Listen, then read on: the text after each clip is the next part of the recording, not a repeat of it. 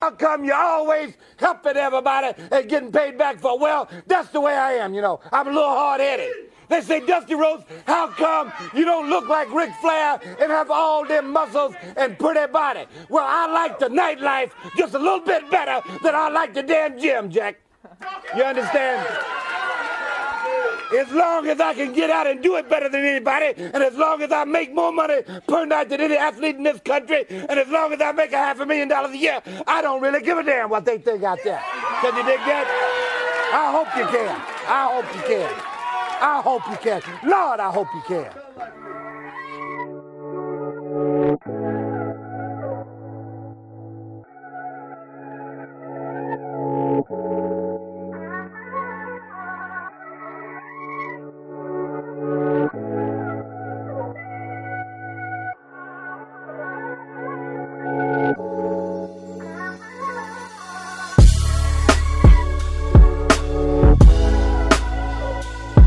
Welcome to the Barack Obama approved world's greatest podcast, Hyphen Nation. I am your host, Helen Conley, aka B Hyphen, aka Awkward David Rose. Today's episode is a return to the classic Hyphen Nation form because me and Marc Rob, Marcus Show, Mad Love Robinson, we got together after Rasslecast a few weeks ago and we were talking about the potential for Creed 3 and Jonathan Majors and Michael B. Jordan, whether or not he can act. And we talked a lot about the Marvel Cinematic Universe and what hasn't worked for us so far. And of course, Jonathan Majors is a big part of Creed 3. He's a big part of the MCU's next phase with being Kang. I didn't want to put this episode out without some kind of disclaimer because a few weeks ago, Jonathan Majors was arrested for assaulting a woman in New York City. He was arrested, released without bail. There was text messages that came out not that long ago kind of saying that the texts were essentially saying that, oh, it was kind of my fault that he did that, but there's been nothing dropped, nothing has changed, everything's kind of still up in the air. So because we believe women here at Hyphen Nation and at Hyphen Podcast Group, just want to do a little trigger warning in case anybody has been or is easily affected by, you know, seeing the glorification of potential of alleged assault by people that we're talking about here. Obviously, we're talking about Jonathan Majors.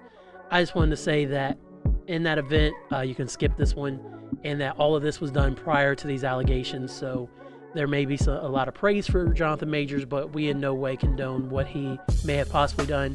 And I just wanted to say that up front before we get into the episode proper. So appreciate y'all listening.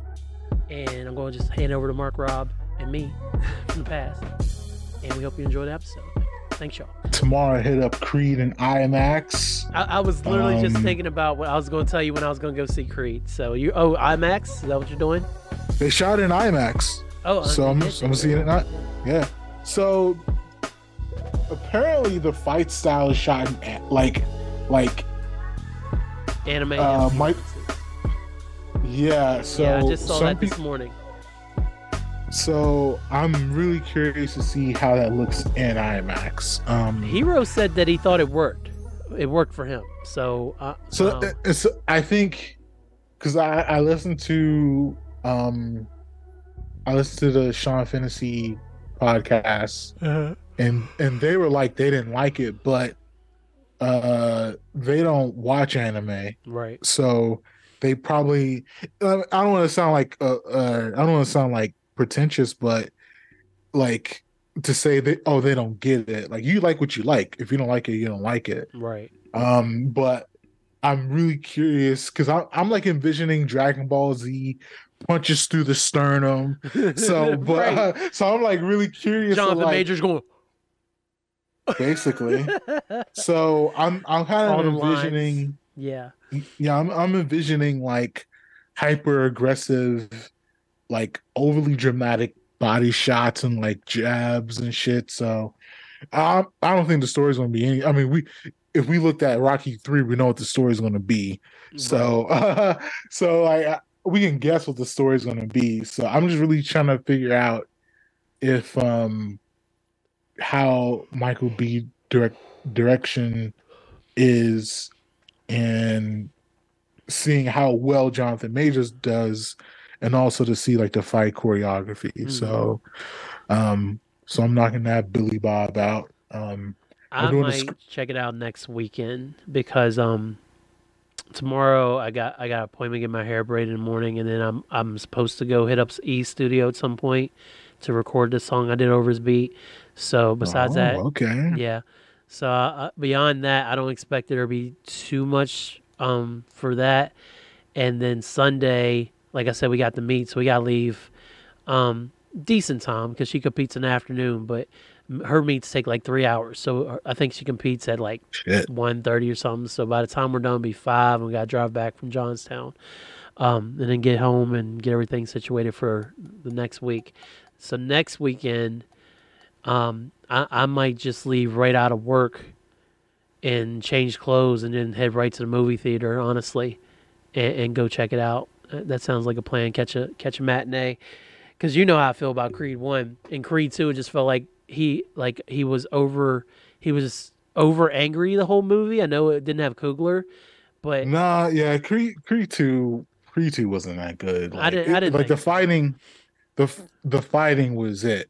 But if you just watch the training montage and the fight on YouTube, you've watched Creed 2. So that's not a good thing. He had like no range in that movie. He was literally just mad, like looked so mad and angry like the whole movie. That was like where he stayed. Like Adonis in the first movie, yeah, he had that chip, but then when he was with Bianca, and then when him and Rocky's relationship were growing, like you could really tell that he was opening up and like he was being softer and everything like that. But the second movie is like he's just like, I don't have Ryan. I'm just going to sit here and be like this and get my paycheck. He also has Stallone to give to at least. People don't. It's so weird that people don't consider. Well, maybe it's not in the forefront of people's mind, but people don't consider Stallone a good actor. He's a pretty solid actor, and especially because they put him in the action hero box. You know that. I will legit say, if you talk about like dramatic performances of his career, you can make the argument that was the best performance of his entire career in Creed 1, and you know how I feel about Michael B. Jordan. You're not a fan. So it's not that I'm not a fan. Nigga can't act. You gonna say that and say you're not a fan? Hey man, hey. Master P couldn't act, but I got the hookup. So I know how much time you have. But let's have the Michael B. Jordan conversation right now. If you want to do 10 minutes, we'll do 10 minutes real quick. I say just go with it while we're in the moment. Okay. So Michael B. Jordan, man, this is the bedrock question. Is Michael B. Jordan a good actor? That's the fundamental question of his career. Okay. So far, to me, it's not, is Michael B. Jordan charismatic?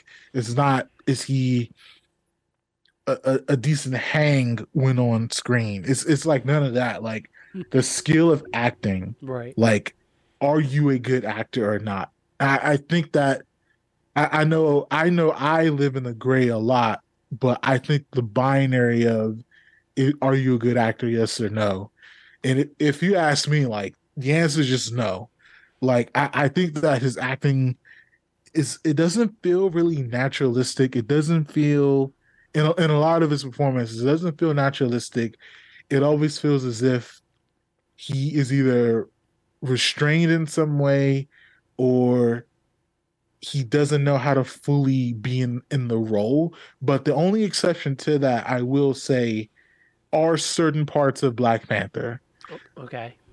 Now the thing is with Black Panther, though, if you think about the list of all the actors in Black Panther, Forrest Whitaker, R.P. to the God, Angela Bassett, Lupita Nyong'o, like he was in the midst and going against all these other incredible actors. Every person I named, Forrest, Chad, Angela, Lupita, can they act? It's not even a question. Absolutely, they can act. Yes. And so for him, I think in that role, it really did force him to elevate to another level. And for him, was it an amazing? Who was his dad? His dad in the movie, from This Is Us. Right. I can see his Uh, face. Uh, sure. Oh my God, Sheldon, not Sheldon. Um, hold on. I'm almost there. Unless my Wi-Fi decides to be like, "What are you doing?" Sterling K. Brown. Sterling K. Brown, yeah, Sheldon. Sterling K. Brown, yes. So even in that one scene with Sheldon K. Brown with him, Sheldon K. Brown is tap dancing on the brick. He is dancing around him in his acting skill, right? But the thing is,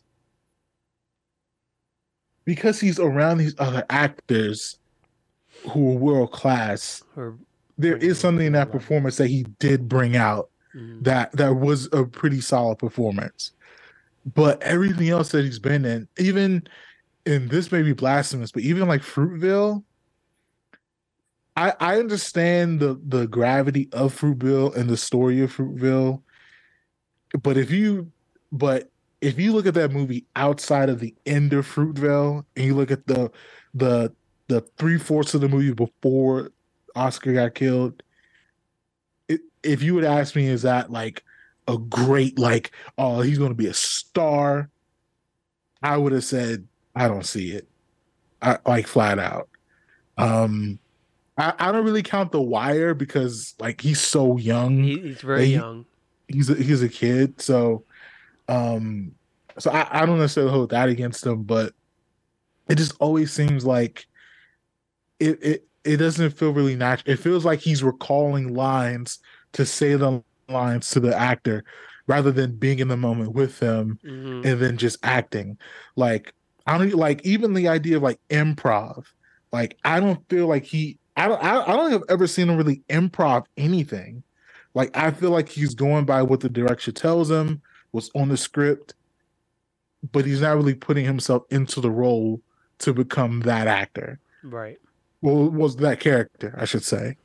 So I think, and I don't think this movie's going to really change that, but I will say Jonathan Majors, because he is this extraordinary actor. He's an actor. Yeah, but I think you're going to see more from him, way more than you see Michael B in this movie. And that's just a guess. This is some stuff I heard, but it's Michael B. It's Jonathan Majors. Like actually, I think this is a great example, a great exercise. The movie. Have you seen the last Black Man in San Francisco? No, I've not seen that movie. I know I've read the review of it, but I've not watched it. So that was his first film, and it wasn't even a major film. It was a super independent movie, and the person that Michael B. Jordan was acting opposite of, we haven't heard from him since. Like that was his only role, and he was the star of the movie technically. Dang. But Michael B. Jordan was so good in that movie and so talented that there was no way that you were not going to see Michael B. Jordan in the future. Like that was that kind of performance. And he's acting with Danny Glover in that movie. He's acting with Tanisha Arnold in that movie. But the guy who was the actual star of the film, we haven't seen him since that movie came out. If you would have put, let's say we don't have Fruitville, let's say we don't have Creed, if you put Michael B. Jordan in Last Black Man in San Francisco as the lead, and you put Jonathan Majors and his character in the same string play out, I don't think you ever hear from Michael B. Jordan again. Damn.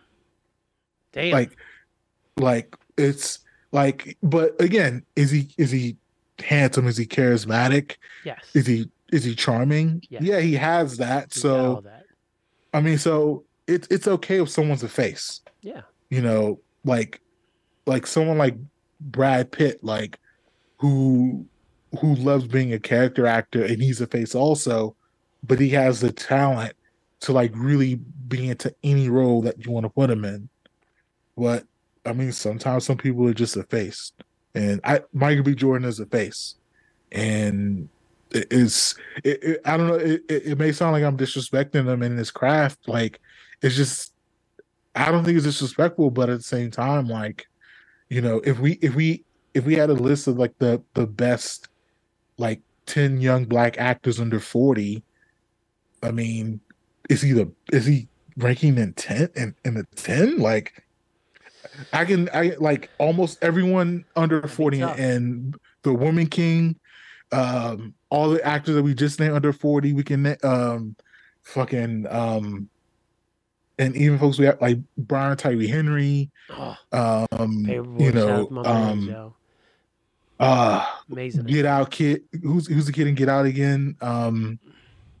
Keke Palmer, Yeah. like, you know what I'm saying? Like, it's like he's good, he's serviceable, he's a face. Like, if you want to like have a draw, like, I mean, shit, I don't even know if he's really a draw. Like, I think we're going to Creed because Daniel Kaluuya. Yeah. Yeah. I don't know if we're going to see Creed because he's a good actor or because we're just invested in the Creed franchise and we want to see Jonathan Majors. Right. So yeah, man. So I talk way too much as I've experienced. We haven't done this in so long, so I mean, it's very nice. Is Michael B. Jordan a good actor? You made some very good points, and I too, I'm not going to say he can't act, as you will say. Like, I mean, that's he's more serviceable. That's for the joke. I know. Yeah. But I think the problem that Michael B. Jordan runs into, and no, he is he's not a good actor for the record. The problem he runs into is the same thing that The Rock and Will Smith have when it goes into their movies. How often have you seen Will Smith or The Rock disappear into their roles where you're not constantly thinking, I'm watching Will Smith in this movie, or I'm watching Dwayne Johnson in this movie? Well, Will Smith is a much better actor, though. Yes. I'm not saying that. I'm not saying that, but we also know that Will Smith spent most of his career playing his public image of a super nice guy who, like, most of his roles were the exact same roles that he just did over and over. So, I mean, he was playing himself, as a lot of people said. And The Rock has, not since his early career, has not taken a risk on a role in forever where he tried to play a superhero and he's still Dwayne Johnson. He's not a Black Adam. He's Dwayne Johnson. That's why Black Adam did what it did. Like, people's like, am I going to go see a new Dwayne Johnson movie? It's about superheroes. No, probably not. I'm not into that. I mean, that's what happens. And I feel like Michael B. Jordan has become, especially with, he's a good looking dude, man. So I really feel like, as far as his facial features and when he flashes a smile and everything like that, I feel like people see him and they see this $1 million face and everything like that. So that's what they see when they see Michael B. Jordan. So roles that I feel like I've actually seen him disappear into, which is not that many, I'm definitely going to say Killmonger for me. From the moment that he went into that museum, it was Killmonger for me. Like, I didn't see him anymore, I'm definitely going to say he was elevated by the rest of the cast, but I only saw Killmonger that whole role. That's why I came out such a fan of Killmonger, because of his performance. Now, is that to say that if you put somebody else in the Killmonger role, would that mean that role wouldn't be as iconic as it's become? And with all of course, he had the badass lines, throw me into the ocean like my ancestors. Would that mean that their roles wouldn't be, like, if somebody else came in, would that mean that they wouldn't do as well as him? Not necessarily. But in that role, and I don't know how often he method acts, Michael B. Jordan, but he did it, and it kind of screwed him up, took him some dark places, and he had to kind of back his way out of that. But I really feel like that's probably one of the few times he's truly committed to a role outside of that movie you mentioned earlier. What was San Francisco? What was it called? Last Black Man in San Francisco. outside of Last Black Man in San Francisco, which I have heard good things about. And then when he was on The Wire, of course he was a kid, but of course The Wire was critically acclaimed. It didn't get a lot of attention while it was airing and while his character was alive. But at the same time, a lot of people can't get out of their head about that performance that he had on this critically acclaimed show. He's part of that ensemble cast that's so well known. So he gets a pass largely because of what he did in Last Black Man in San Francisco and The Wire. And in Killmonger, of course, it's an MCU movie. It's the first Oscar-nominated MCU movie. He has this iconic villain role, arguably a top 5 villain ever in the MCU, and then some will even debate that he wasn't the villain, which is something that you haven't seen a lot in the MCU. So he has that going for him. And then when it comes to Creed, all praise Coogler again, man. Because, yes, you had a phenomenal performance from Sylvester Stallone. Nobody was talking about Michael B. Jordan at award season. Me and you were talking about Sylvester Stallone. Everybody's talking about Sylvester Stallone. He won the Golden Globe for Best Supporting Actor. He was nominated for the Oscar for Best Supporting Actor. His performance as Rocky and essentially what could have been his last performance as Rocky was amazing. It was incredible. Nobody expected him to bring such... Obviously, we knew that he could do it. Rocky was a big deal when it first came out, but it became more about action, punchy. So by the time that we see another Rocky movie, we're like, oh, whatever. Michael B. Jordan's in it. I guess he's Creed's son. That's why I went to go see it. I was like, oh, it's a Rocky movie. There's going to be boxing in it. I love Rocky movies. Michael B. Jordan, that's fine. I'm going to go check it out. And as great as Sylvester Stallone is in it, I see so many different angles from Adonis, Michael B. Jordan in this role, that at times he disappears into the role for me as well. Like before Killmonger, because I didn't know it was coming, this was my favorite Michael B. Jordan role. And Fruitvale, I did think it was very good, but at the same time, like you said, if you put another talented black actor in the role of Oscar in that film, Fruitvale still works. But because him and Coogler were tight, it was him. And he got a lot of push from that being a true story, and then Coogler really elevated him. So again, I think Coogler is a big factor into how well he acts as well. So Fruitvale, Black Panther, Creed, you put they're a winning recipe. So I feel like in the first Creed film, he showed a lot of depth.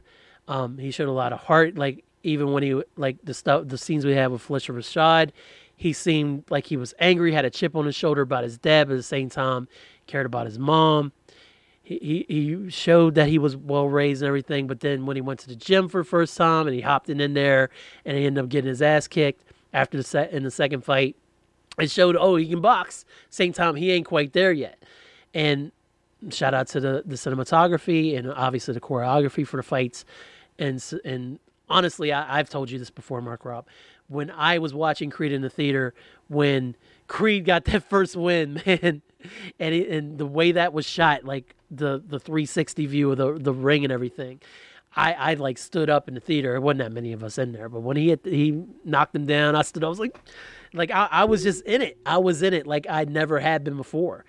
And then once Rocky got cancer, I feel like Donnie showed he showed anger towards that, but at the same time, he showed that he cared about Rocky, and especially when they went to the training montages with him training for the fight and Rocky fighting against cancer, that was just, it pulled all the right heartstrings.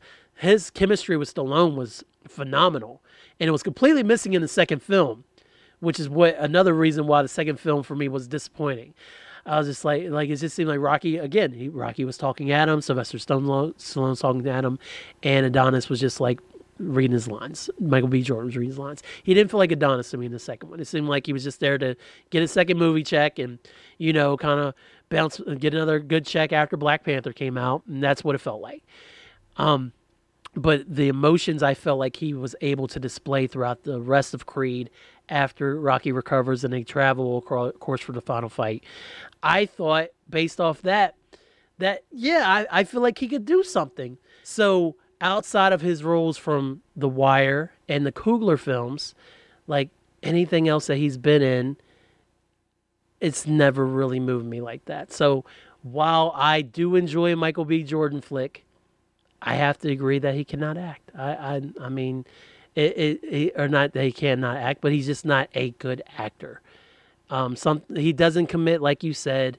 It does seem like he's reading lines, and I don't know if there will be future roles where he might be able to change that. Maybe the older he gets, the better he gets at it.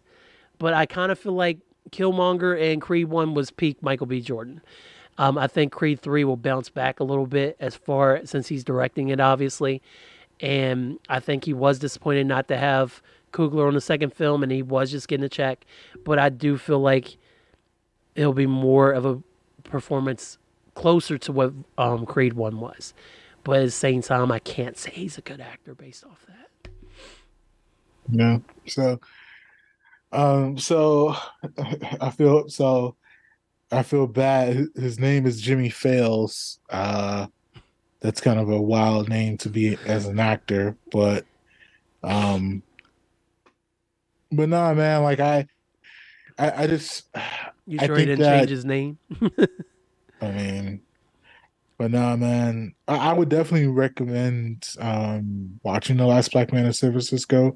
So because you'll see even you look at just his mate Jonathan's body in that movie, like he's not what he is right now. Like he's just he's like a regular actor like by like a regular dude, but now like because he's in the MCU and he did Creed 3, he's like just jacked. I saw my man doing a photo shoot, man. Go ahead, Jonathan Majors.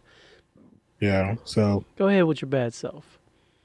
So I mean, well, I didn't watch White Boy Rick, but he was in White Boy Rick. He was actually, the funny thing is, like, I think Jonathan Major's career could have been in the wrong hands. It could have been a little bit iffy, because he was in like other like really, really, really smaller stuff.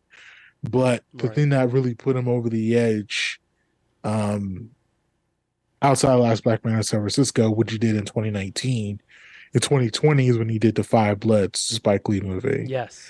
And so that's the movie that made him like a real household name. And then he had like Harder They Fall after that, and then that's when like the low key shit happened after that. So yeah, I mean, he like Jonathan Majors is like as a star, but it's but I'm interested to see, especially since Michael B. directed. I know that Jonathan Majors is going to eat regardless, but I wonder how much editing will come into it to maybe make him look better than Jonathan Majors. I don't feel like he might do that. He might let Jonathan Majors eat and recognize his limitations, but I wonder. I mean, there's like only so much editing you can really do. Yeah, like especially when you're Michael B. Jordan versus Jonathan Majors. You're absolutely right. Yeah. I mean, because it's not like a spoiler, but like I said, like if you watch the trailer, I watched the first trailer, and you've seen Rocky 3. Yeah, absolutely. I've watched all the Rocky movies. So I have not seen Creed yet, and I'm fairly certain it's going to go along those lines. So like, but that's kind of the thing with franchise films, and you keep going, you're kind of drawing from a source that's running out. Yeah. So like the first movie was so great because you had Stallone and Coogler. Like those are the two main reasons like Creed 1 worked. The direction of Coogler plus his ability to write that good story. I thought Tessa and Michael B had some chemistry though too. Bianca and Donnie. I thought the first film they did, I thought they had no chemistry in the second one with everything going on with the baby. I mean, yeah, I mean, it's just, I just legit don't even remember the story of the second one. So I can't, I don't even remember. I know someone was going deaf. For those of you I at know she was home, going deaf. there's a I know, podcast called Hyphenation that I sat there and thought I was only going to do a quick review of Creed, and I spent like 30 minutes talking about how it wasn't what I wanted it to be. And I can't remember the number, but if you just want to go Hyphenation, type in Creed, I bet you will get that information because I did the whole synopsis for you. Plug. so what? So like, I remember I remember the plot to Creed 1. I have no clue what Creed 2 is. I don't. I know he was fighting Drago's son. That's Tessa about it. Thompson was going deaf, Yeah. and that's it. Yeah. Like that's like. But the thing is, like, so they took it out of Coogler's hands. I don't know if they And took it now out. that I think he didn't want to. I think he didn't want to do the second one personally. As far as I know, maybe he did want to do the second one, but I thought he stepped away as I director. mean, well, no, not to say like they stole the Okay, movie from okay, him, but right. it's just not in his hands anymore. Hmm. So it's kind of like, well, the director that we trusted, he's not there. Well, the director and writer that we trust, he's not there. And then the reason that Creed is a thing is because of Sly Stallone. But then now for this Creed 3, like he's not there either. Yeah, he's bad So it's, mouthing everything Rocky because apparently he wants his money. I mean, well, yeah, and if he feels that way, that's what he feels like. Um, but yeah, man, I just don't really, um, I don't necessarily know uh, where his career kind of goes from here. Like, Well, I know I read. Of course, I read his most recent interview that came out not that long ago. It was right around the time that he had started directing Creed, and apparently he has a couple deals on the table for first looks and things like that, and he has his own like production company. So he has those opportunities. So he's kind of lined up where he's going to get shots at a lot of things, but I don't necessarily know if that's going to make me feel any better about my opinion that he could be a better actor. It just means more opportunities for him to be in movies and play these roles and possibly make future films based off that. well, yeah, I mean, when I say I don't know where his career kind of goes, I mean just like acting wise. Yeah, I mean, I just wanted to chip that in. So yeah, so he's obviously like he's testing directing, and so it has a favorable rating from people who've watched it. So, I mean, if that's where he wants to go with his career to shift is like a challenge, or with his production company, or if he like wants to like make an anime and then like produce that, then you know that creative outlet that could probably work for him, especially as like the history Yeah. and knowledge of loving anime. But I just think his skill as an acting, I don't think I don't think that that's the reason why, you know, you're checking Michael B. Jordan out at this point in his career. Right. Um, like I said, I think the apex of his acting will probably end up being Killmonger. Yeah. And then that's it. That's nothing wrong with that. Like he's a part of one of the best comic book movies of all time, Absolutely. and he's like the antagonist in that. So, Hmm. you know, there's nothing wrong with that. But and the thing is, like, I think we're having this conversation, but I don't think there are people dying on the hill that he's a good actor though. No, I don't think so. So now if he were dying on that hill, that would then be super strange. Yes. To be very frank. But I don't think people are doing that. So I don't know if this like feels like kicking a guy. I mean, it's not really kicking him while he's down. He just has his name on the Hollywood Walk of Fame or whatever. So Yeah. you can't kick someone who's down while they're winning. So Absolutely. but this is just his evaluation like as an actor. Like it's like John David Washington. Like I don't think John David Washington's that good of an actor. Like, and I mean, you can kind of have like the Nepo baby conversation about him, but I mean, in Christopher Nolan's movie, he didn't give it a fucking name. Like he didn't even get a name in Christopher Nolan's movie, um, but it's kind of like, well, if he's not a good actor and he's getting Christopher Nolan films, where are the other talented people that are, that are not getting these roles? But it, I mean, it's kind of is what it is. Director wants who they want to have for the role. So, Yeah. um, but I think Michael B. Jordan and John David Washington are outliers because I think mostly every other young black actor that we have is exceptionally skilled at acting, and so it's like weird that they're the outliers for that. But like I said, everyone like mostly everyone that you see in like Black Panther or Wakanda Forever, um, all of them are gifted actors for the very most part. Mm-hmm. Um, Dan Kaluuya, but he was barely in the first one, but his body had worked for his whole career. Like he's putting up numbers. Um, Shout out to Black Mirror, man. yeah, so that was a great Black Mirror episode with 5 million him. merits. Mm-hmm. So yeah, so it's like some people are faces, some people are actors, and it's rolling the dice of who's going to have a great career or not. Like, I mean, this shit's all a gamble. So, Yeah. I mean, Yeah, so so much you of a really gamble. don't know. I mean, someone like Jonathan Majors can put out like 4 duds in a row and then his career is over. And then we'll look back and say, wow, he had a nice run. He had some good abs, but then he faded into oblivion. So yeah, so we don't know what's gonna happen tomorrow, but it's kind of a joy while the ride lasts. So. Absolutely. So here's your dismount, Mark Rob.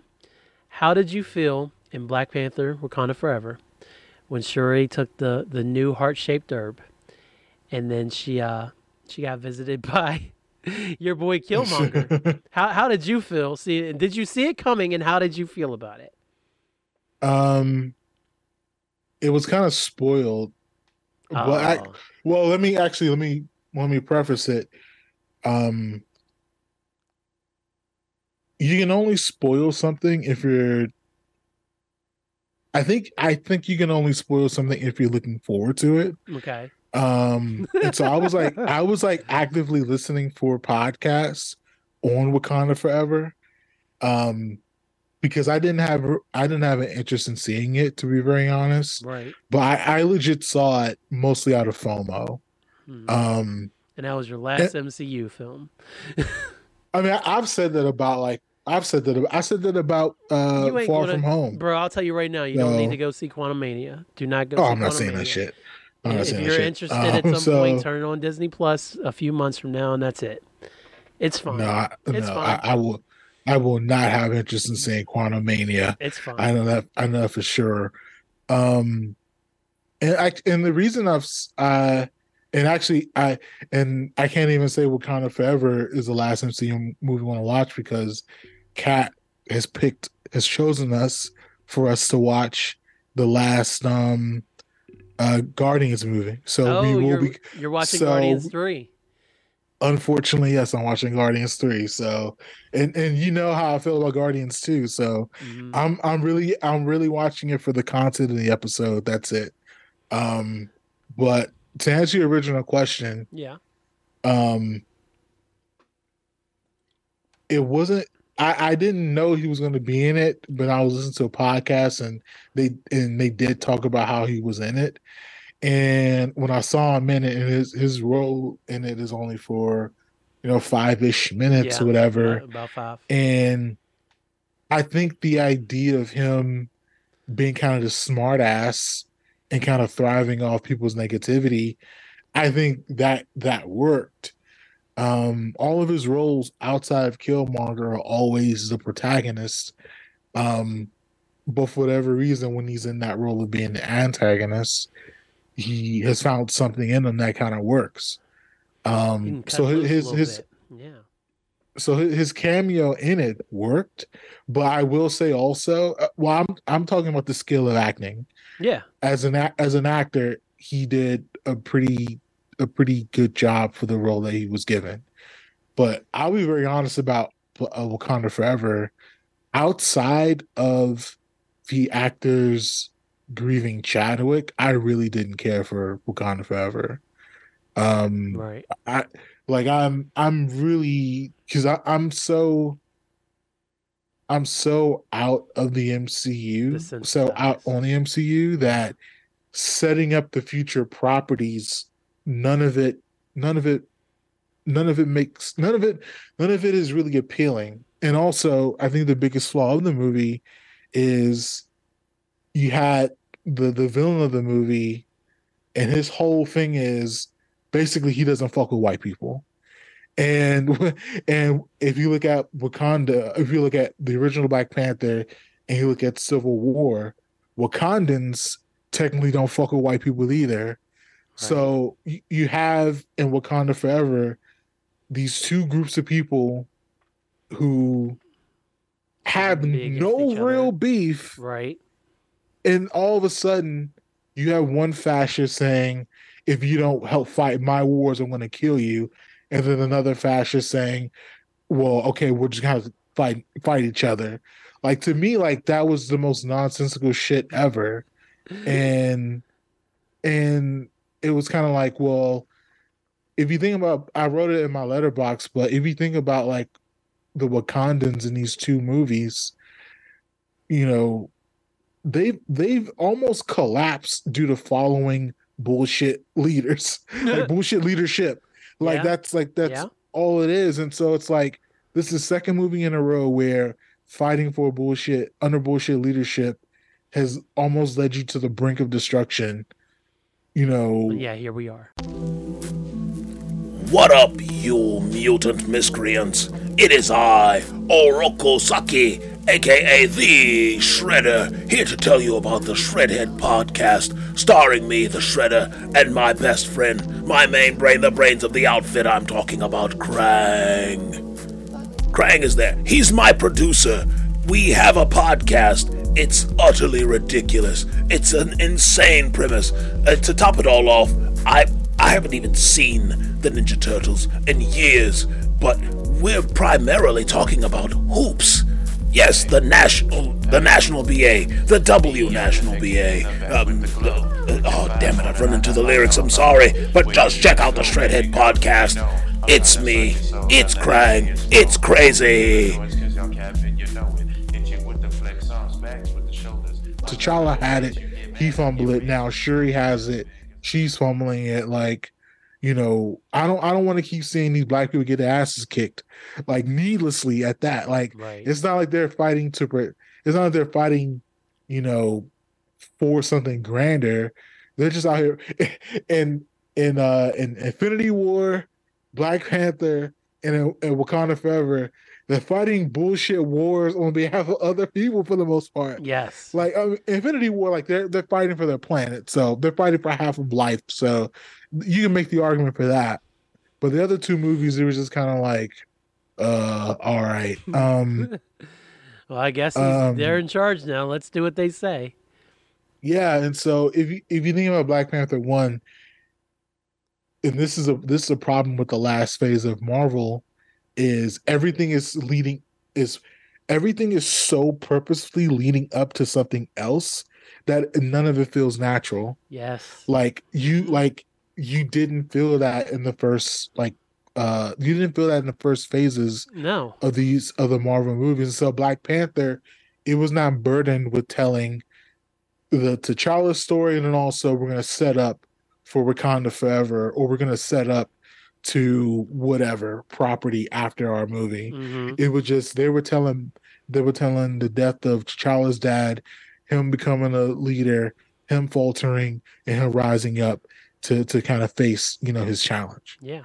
It wasn't worried about, I need to take 30 minutes to set up a kingdom of other people so we can eventually give them a property on another movie or another TV show that you may or may not care about. Mm-hmm. So so Coogler, and I feel bad because it's kind of like, well, he kind of has to do that. Like, if you're gonna have a Marvel movie, like, you have to set up the future properties. So I think the first half of the movie, which is really literally them just grieving the death of Chadwick, and then the cape, like, the idea of the blurred reality of, I know these actors are technically mourning a character in the story, but they're not doing that. They're mourning the death of someone who they viewed as a friend and family. Right. and they're tapping into something way deeper than what actors should be tapping into. Like, and I think the performances that they all gave in that respect, even though Letitia Wright is a little questionable, I think she did an extraordinary job of tapping into the depth of I'm pulling something deep from me that's incredibly saddening, Mm-hmm. and I'm just putting it out there on camera. Right. Which is And very so hard to do. and It's a so very raw for place to be in. and so for Angela Bassett, I think she did the exact same thing, but I think her immense talent for, decades at this point, Boosted it. I think in a lot of ways, like, she was the leader of them. So they kind of followed her charge in that, and she did an amazing job with it. And I think everything outside of that just didn't work for me at all. Like, I mean, they had to set up the new Iron Man and the girl. They had to set up the shout out to that tweet that was like, this movie was see Mexicans versus space Africans. Like that, like so yeah, they're basically that one. so they're basically setting up not only the new Iron Girl, Ironheart. Ironheart. They're also setting up this new kingdom for these new people, and then also they're setting up Elaine Bennett in the MCU as a villain, right? And then also they're setting up the white guy to do some other shit. Like they just got burdened with so much dumb shit, and to me, it just feels like if you're setting up like an episode of television where you're trying to like you're setting up like different stuff like that, like for a movie, I don't find it interesting, and I don't have a problem that other people did. Like other people can think that's a good thing, especially if I think for Marvel fans who, and we even kind of talked about this, like 2 years ago at this point, yeah. Years ago. when we asked, after they moved away from the original Avengers, is the MCU something that's worth investing in? And I know for a lot of folks, the answer to that is yes. Like a lot of folks love Moon Knight. They love Loki, and the new Loki series is going to happen. They like Miss Marvel, She-Hulk. Like those are things that people are finding like real joy in. And for me, like I don't have a problem with that, but I'm not a television watcher.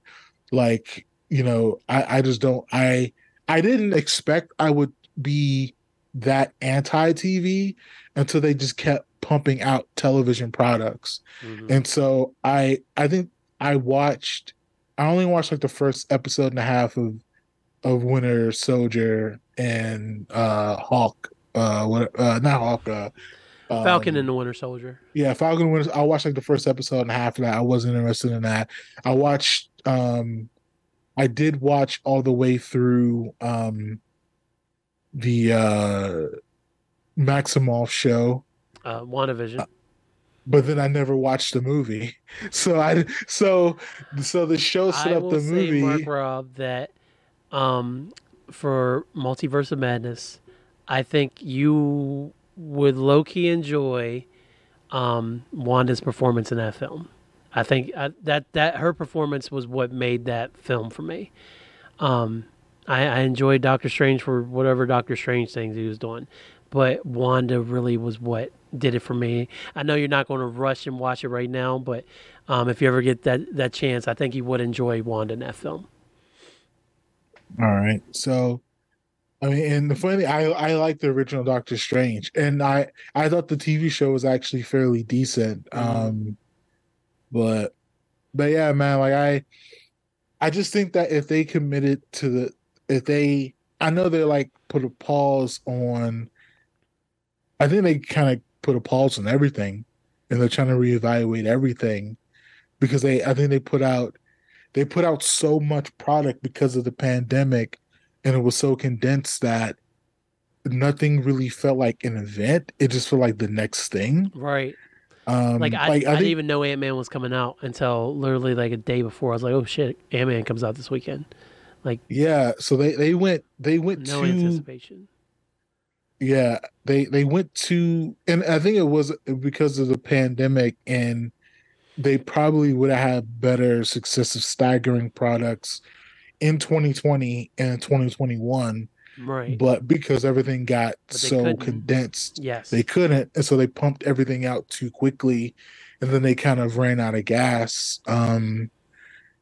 I think if they had like a recommitment to telling singular stories, and then if the stinger happens to sting, then that's okay.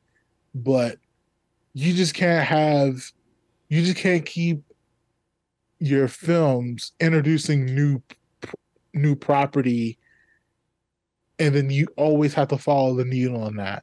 Like sometimes you just want to watch just the movie, and then that's it. Like if I only watch Black Panther, you don't. I mean, if you watch just Black Panther and that's it, Hmm. you would leave thinking that 10 out of 10, Yes. great. Yes. But the thing is, it's like, well, I watched Wakanda Forever, and now you have four different properties in one movie trying to do something else, and it's Yeah. like it's just way too much. It's just way too much, and I think hopefully they do get a rein on that, because even like Quantum Mania, I know I never even watched it, but I know it's purposely setting up Jonathan Majors to do more in the Kang dynasty or whatever they want to call it. I don't know what to call Right. it, It's King Dynasty. but Yeah. but they're setting it up for more properties anyway. So it's like it's just like the domino effect, but at the same time, like I don't know, man. It's just so exhausting. It just feels so exhausting, and so I'm gonna let you in a um, secret, Mark Rob. I'm kind of feeling the same way, and it makes me sad because I've been hanging in there for a while. I mean, so how many other TV shows have you watched? I've watched everyone other than finishing Moon Knight and Miss Marvel. I've seen all the TV shows. And have you seen all the movies? Yes, I've seen all the movies, including Eternals. But I was high and I was in the movie theater. I went to Alamo and I was eating food and I was like, "Damn, I don't know if I like this movie." But I was also not in the right state of mind. So by the time I got sober, I was like, "That wasn't very good at all," and I've never revisited it. So I'm more interested in your thoughts, because we were at one point we were definitely both equally invested, but Hmm. we definitely hit the divergence. Well, So I was going to save this for hyphenation at some point, but I might as well practice my takes now. Um, and Quantum Mania was just fine. Like the last film was Wakanda Forever, and I did enjoy that one. I enjoyed Multiverse of Madness. Um, Usually MCU movie other than Eternals. Even Black Widow, I liked them. I liked them. I found good things about them. And I was like, yeah, I could totally see myself sitting down and rewatch it at some point. Ant-Man 3, man, like it's called Ant-Man and the Wasp. And the Wasp is barely in it. Hope is barely in it. yeah, that's what I heard. Yeah, They put Bill Murray in it, who of course is now getting accused of doing dirt to women, which is not cool.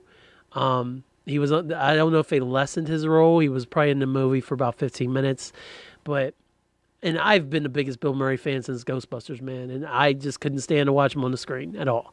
I just was not feeling it whatsoever. yeah. Ant-Man was fine. Like, I mean, there was no character development for him. Like Cassie was questioning him about what do you do next. He's like, I saved the world. I don't have to do anything next. And he wrote a book and all this stuff. Him and the new Cassie had good father-daughter chemistry, and Michael Douglas is in there, and I kind of felt like he was just in it to be in it. Jonathan Majors did what he could with what screen time he was given. Honestly, he was the main villain, but at the same time, he was not. They didn't want to make him too powerful because obviously they're waiting to bring him back for the Avengers film a couple years down the line, and he's going to be in the Loki TV show, which they alluded to at the end of the credits and everything like that. Janet, shout out Michelle Pfeiffer, love you. Janet was really good in this film. She carried a lot of the weight because she was in the quantum realm, which we found out, which we knew she disappeared in the quantum realm. Then we got her back from the quantum realm in Ant-Man and the Wasp. And in this film, they went back, and then there's all these secrets she didn't choose to tell anybody. So the thing that killed me with this film, and I do like it, it is a good film. It's good. That's it. G-O-O-D, all lowercase. It's good. The thing that bothered me was there's a couple opportunities in this film for there to be real stakes, something really serious to shake up, like really shake the status quo. Be like, you come out there like, oh shit, I can't believe they actually did that. And they didn't do it. They didn't do it. They had two opportunities. Spoilers for anybody listening, but I felt like, if you kill Hank Pym, that's a big deal. Go ahead and write him off the franchise. If Hank doesn't make it out of the franchise alive, and Kang violently kills Hank, that's a big deal. That immediately gets Scott pissed off, and Hope. That's her dad. They have this grudge against Kang. They have a blood vendetta. You can build off of that. That's something that you can go a bunch of ways. Like you could have Hope or Scott even going to I don't know, taking a harder edge and stuff and changing who they are and who we've known them as to become these different people because they're so hell-bent on getting revenge on Kang for killing Hank. Like I said, Hope's dad and Scott's benefactor. That would have been a great opportunity. He was just around for jokes, and he put his arms in these little tube things to fly the ship in the quantum realm, and that was supposed to be funny. And the other part was there's a great battle at the end of the movie, and Scott sacrifices himself to make sure Cassie goes back through the portal to get out of the quantum realm. He's left there with Kang. Him and Kang have this knockout, drag out fight. And I was like, Scott's gotta die. Scott's gotta die. Kill Scott. Kill Scott. Kill Scott. Spoilers. He's fine. He's fine. He's fine. Oh, yeah. Yeah. And I was like, I get that this is the film you chose to introduce him in and you want him to have a bigger role later. Have Kang do something that's really going to leave people leaving the theater like, oh crap, like I just saw some shit. Where's the MCU going to go from here? And they didn't do it. And they had one last chance to do it, Marc Rob. And both Hope and Scott are stuck in the quantum realm. There's no portal. They defeated Kang, but they're stuck in the quantum realm. It's like, okay, so if they're stuck in the quantum realm with no way to get them out, then you've taken away two main characters from Cassie. You can develop Cassie in her role and kind of start developing her to become the new Ant-Man in the MCU while Scott and Hope are in the quantum realm trying to figure things out for a while. Again, another opportunity to eliminate characters and build new ones and tell new stories. Not even 3 minutes after Hope and Scott both got stuck in the quantum realm, a portal opened up and Cassie brought him home, and that was it. It's like y'all missed 3 big opportunities to do something that would really send people home like, wow, the MCU still got it. Because honestly, there hasn't been a ton of moments in the MCU films where, other than Infinity War, where something happens to a protagonist or major death happens, and it's like, that's how the movie ends. It's always like they find a way to put a bow on it and make it a happy ending. I felt like this movie needed more gravitas in order for it to be the first film of Phase 5. And it wasn't. It was just good. It was a fun ride. It'd be a cool movie to throw on while I'm doing stuff around the house. But it just didn't click all the buttons I needed it to. And that was really disappointing. After... And Shang-Chi and Black Panther Forever are probably my favorite films that came out of Phase 4.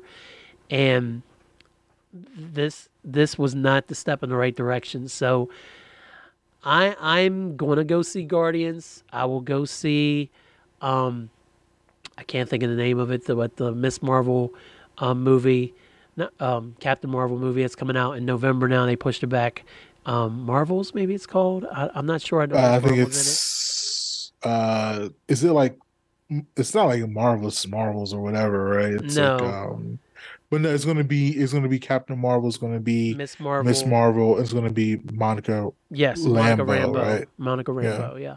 So I'm gonna go see that, and I'm not excited about Guardians 3.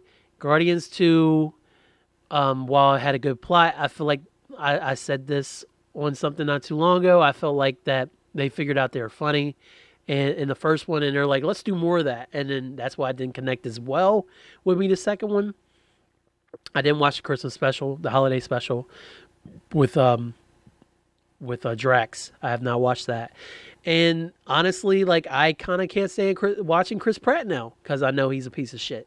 So going to see a movie starring Star Lord is not right up my alley. But I'll go see Guardians 3 because it's the last gun film in the franchise, and he's leaving, and Batista's leaving. And everything. I want to see how they put a bow on that, and I'm hoping that from the trailer it looks like everybody's gonna get fucked up.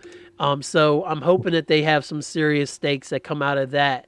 Because even in regular storytelling, Mark Rob, if you're sitting down and write a story, there has to be stakes. You can't just have things kind of happen and then they figure it out, and things kind of happen and they figure it out. There's got to be major things that's happening to move your story along. And the MCU is just treading water right now, and that's why I'm kind of feeling the same, not on the same way as you, as where you just don't care anymore, but I'm just feeling that disappointment that I've never felt with the franchise, and I knew this day would come, but it's sad when you feel like it's starting to arrive. Yeah, I mean, yeah, man. I think if you look at the first, was Far From Home was that technically the last Phase 3 movie or the first Phase 4 movie? That would have been first Phase 4, I believe, because Black Widow. Technically, Black Widow, I guess, would have been the first Phase 4 film, but it was a flashback movie. But I would say Far From Home would have been the first one. Yes. All right, so did Shang-Chi come out before Far From Home or No Way Home? No, they came out. They came out before. Yeah, they came out before. Yeah. Let me see. Let's see. Phase 4, Marvel.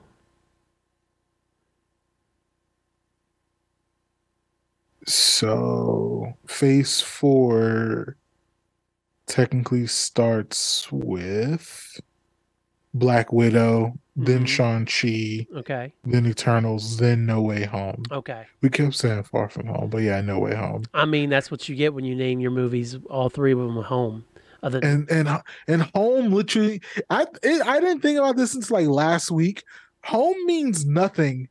Like Spider-Man Homecoming, there is a homecoming dance. Yes, that's it. You named a whole movie after a dance that he doesn't go to.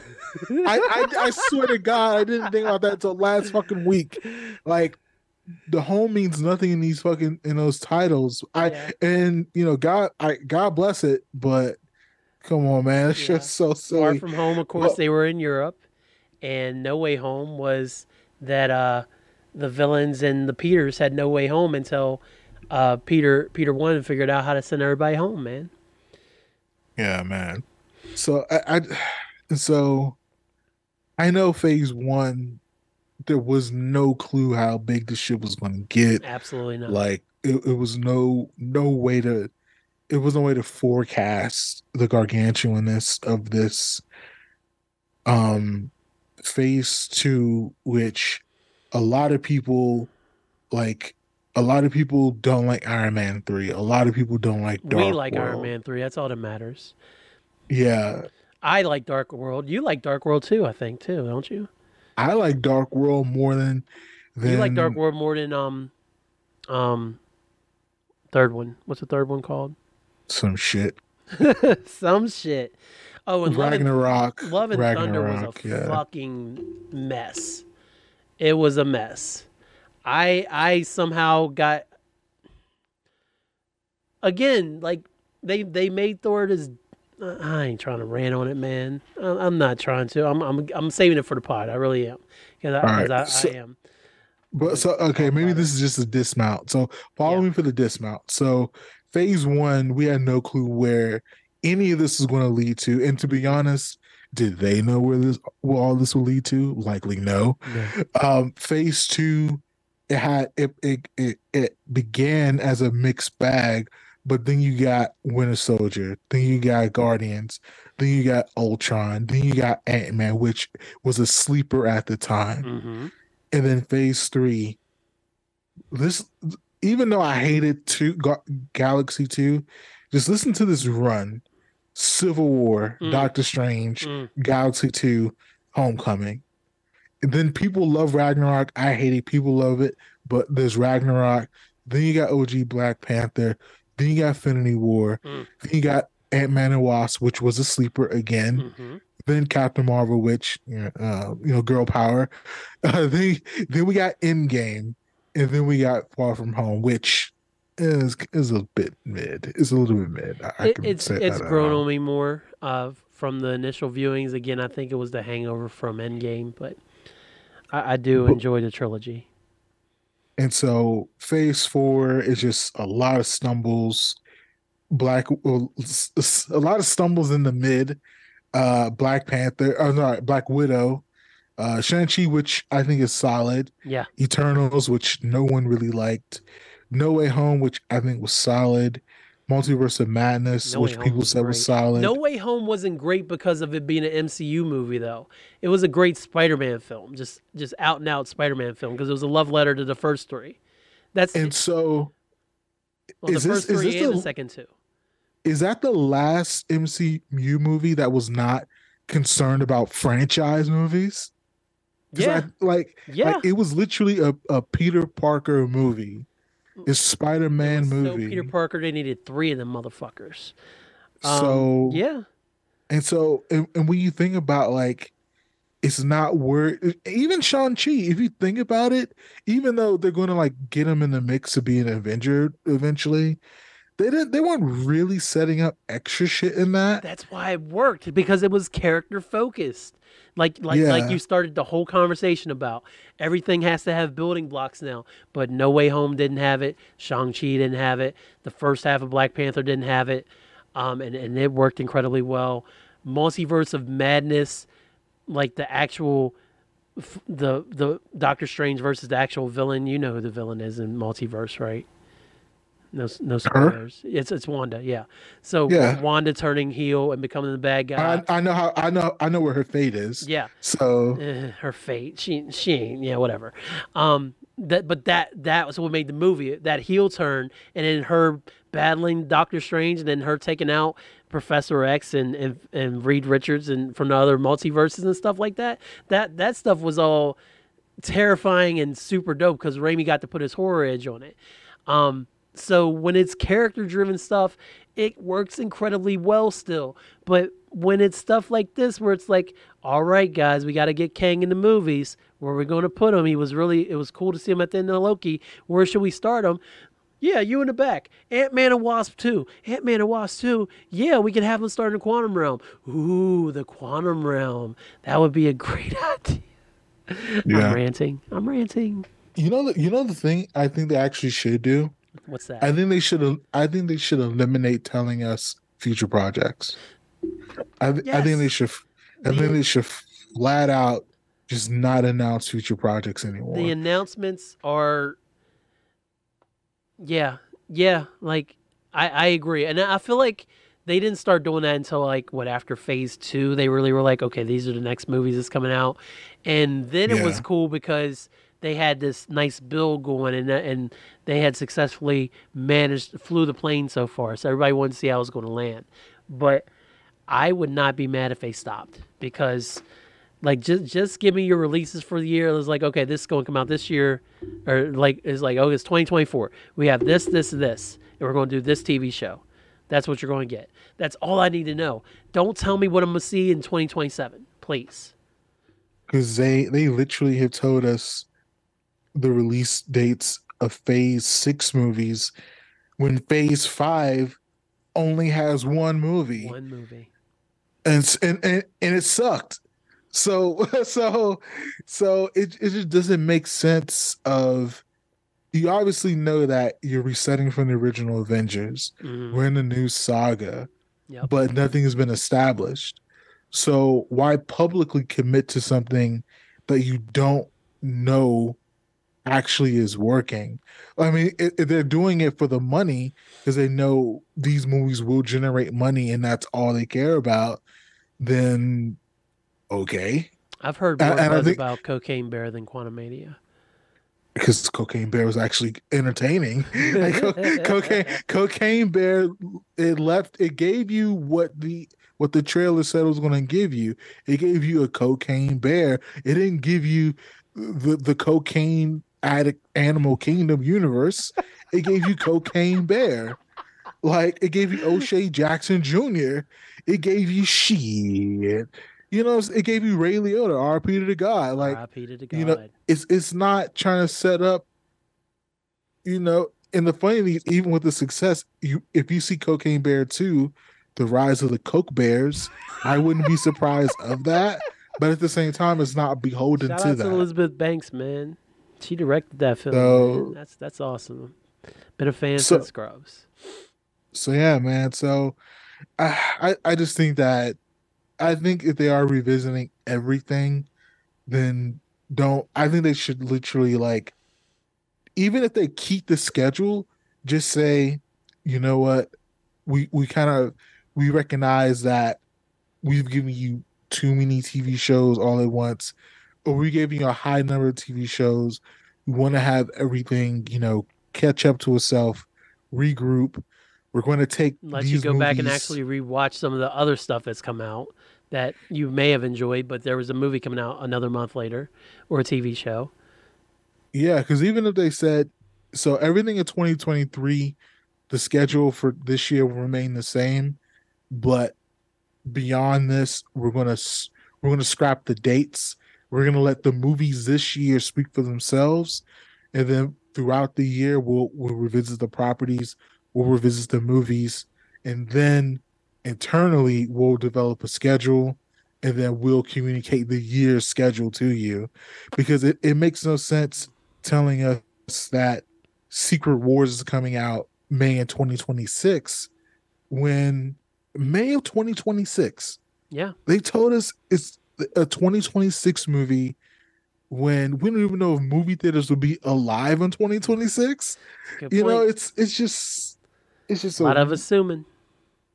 it's just a real weird, strange boxes they put themselves into.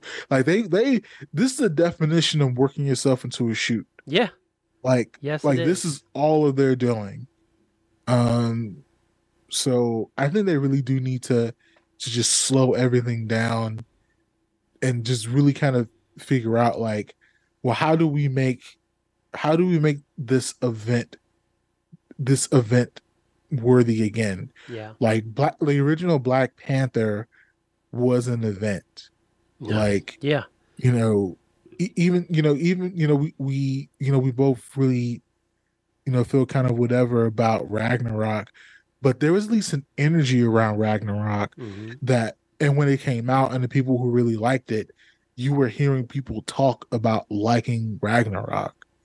It's just, we just don't even feel like Ant-Man, like in Ant-Man and the Wasp, where that was a word of mouth movie. Like, there were movies I didn't watch, but I heard rumblings that people liked it, and then I that made told me you to want go to watch watch it. Ant-Man when we first started talking about MCU on the pod. I was like, "Yeah, you should watch Ant-Man, man. It's actually pretty good." I said pretty good. I didn't just say it's good. It's cool. I said I gave it a hearty endorsement. So I just don't think we're just not in that era anymore. It's just like, we're gonna put out this slate, and you have to keep up to watch everything. And it's just not. I think in the fun, like something like Incredible Hulk, the TV show She-Hulk, I kind of wish that wasn't pancaked in between other shit. Like Yeah. it's the first. I mean, even though like Scarlet Witch had her series, like I think that could have been a series that kind of governed its own steam, but Right. it was thrown in the midst of Moon Knight and then the Marvel Girl show, Miss Marvel. Mm-hmm. Miss Marvel. I was gonna say She Marvel, She but Marvel.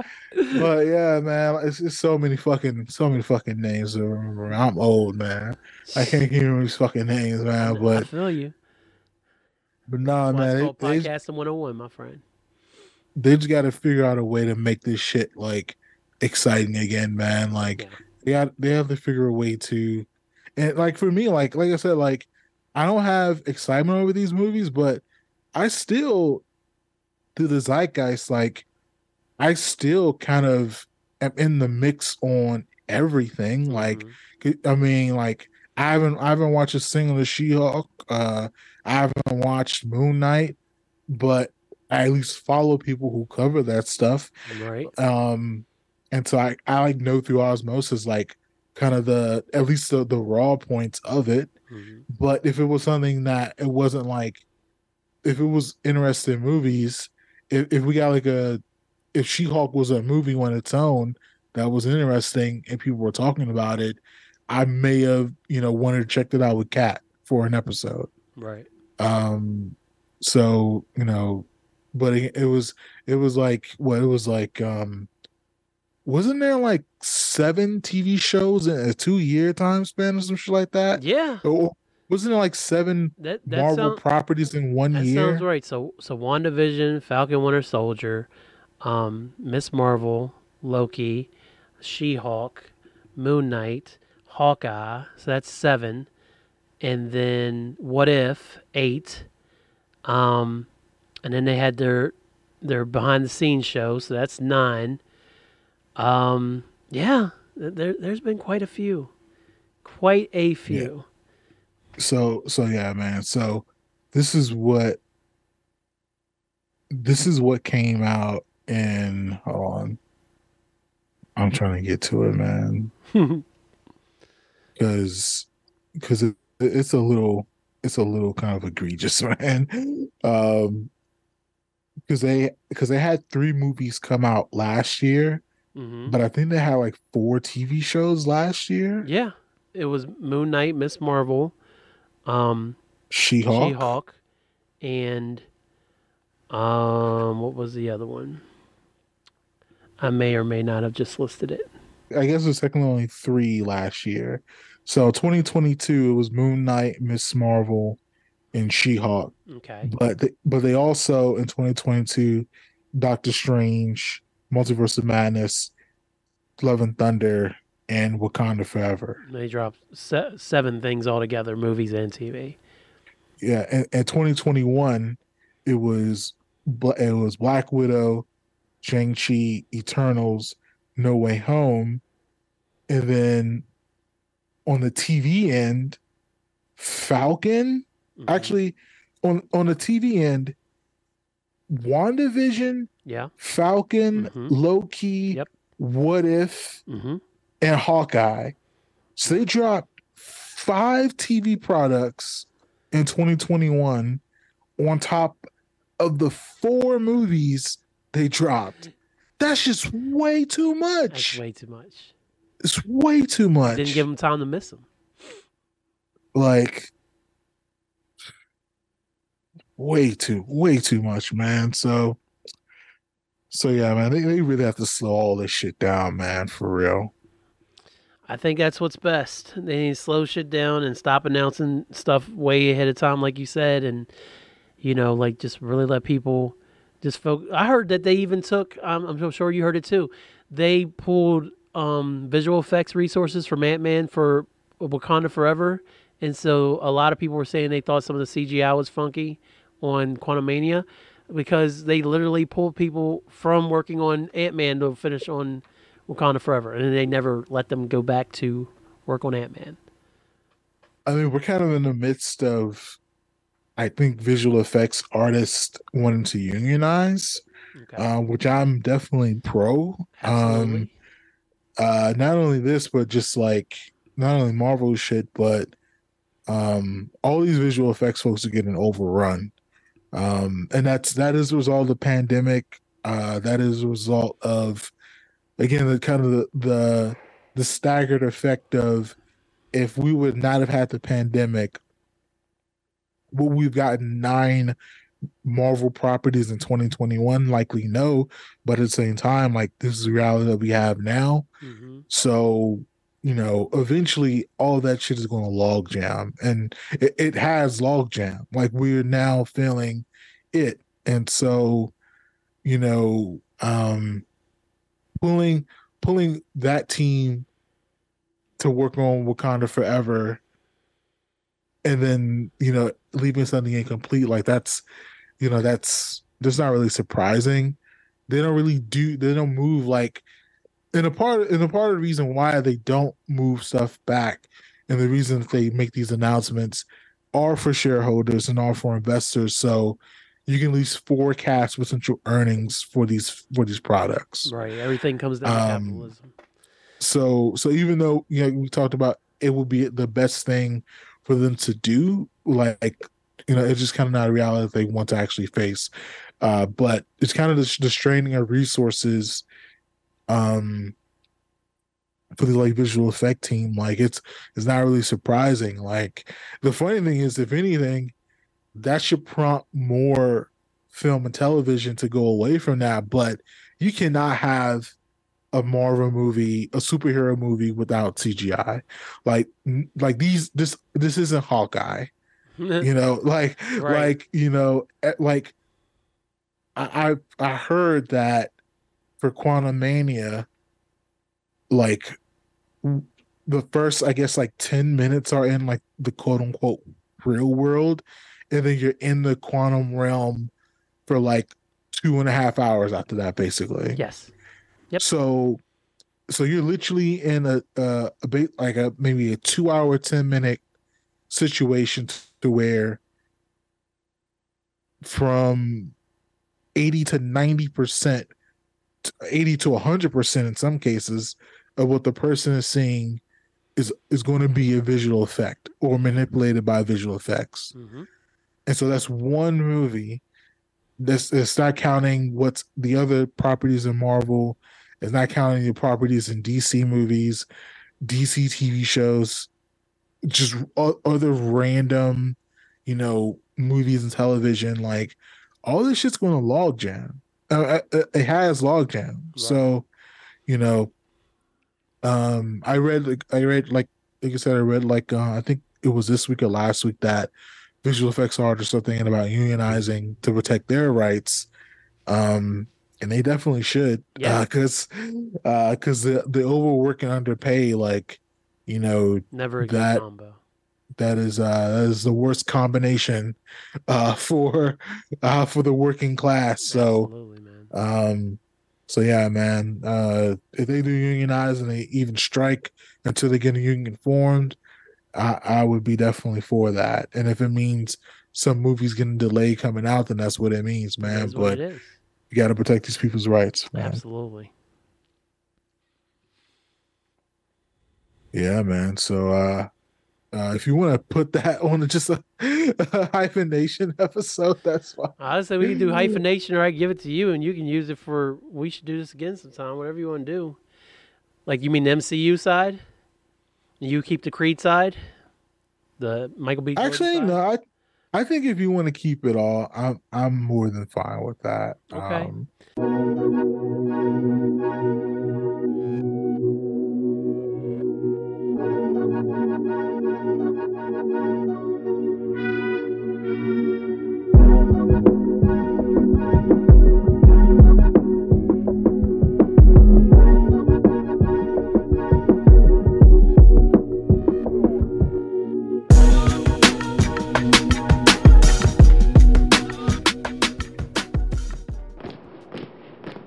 This is a Hyphen Podcast production.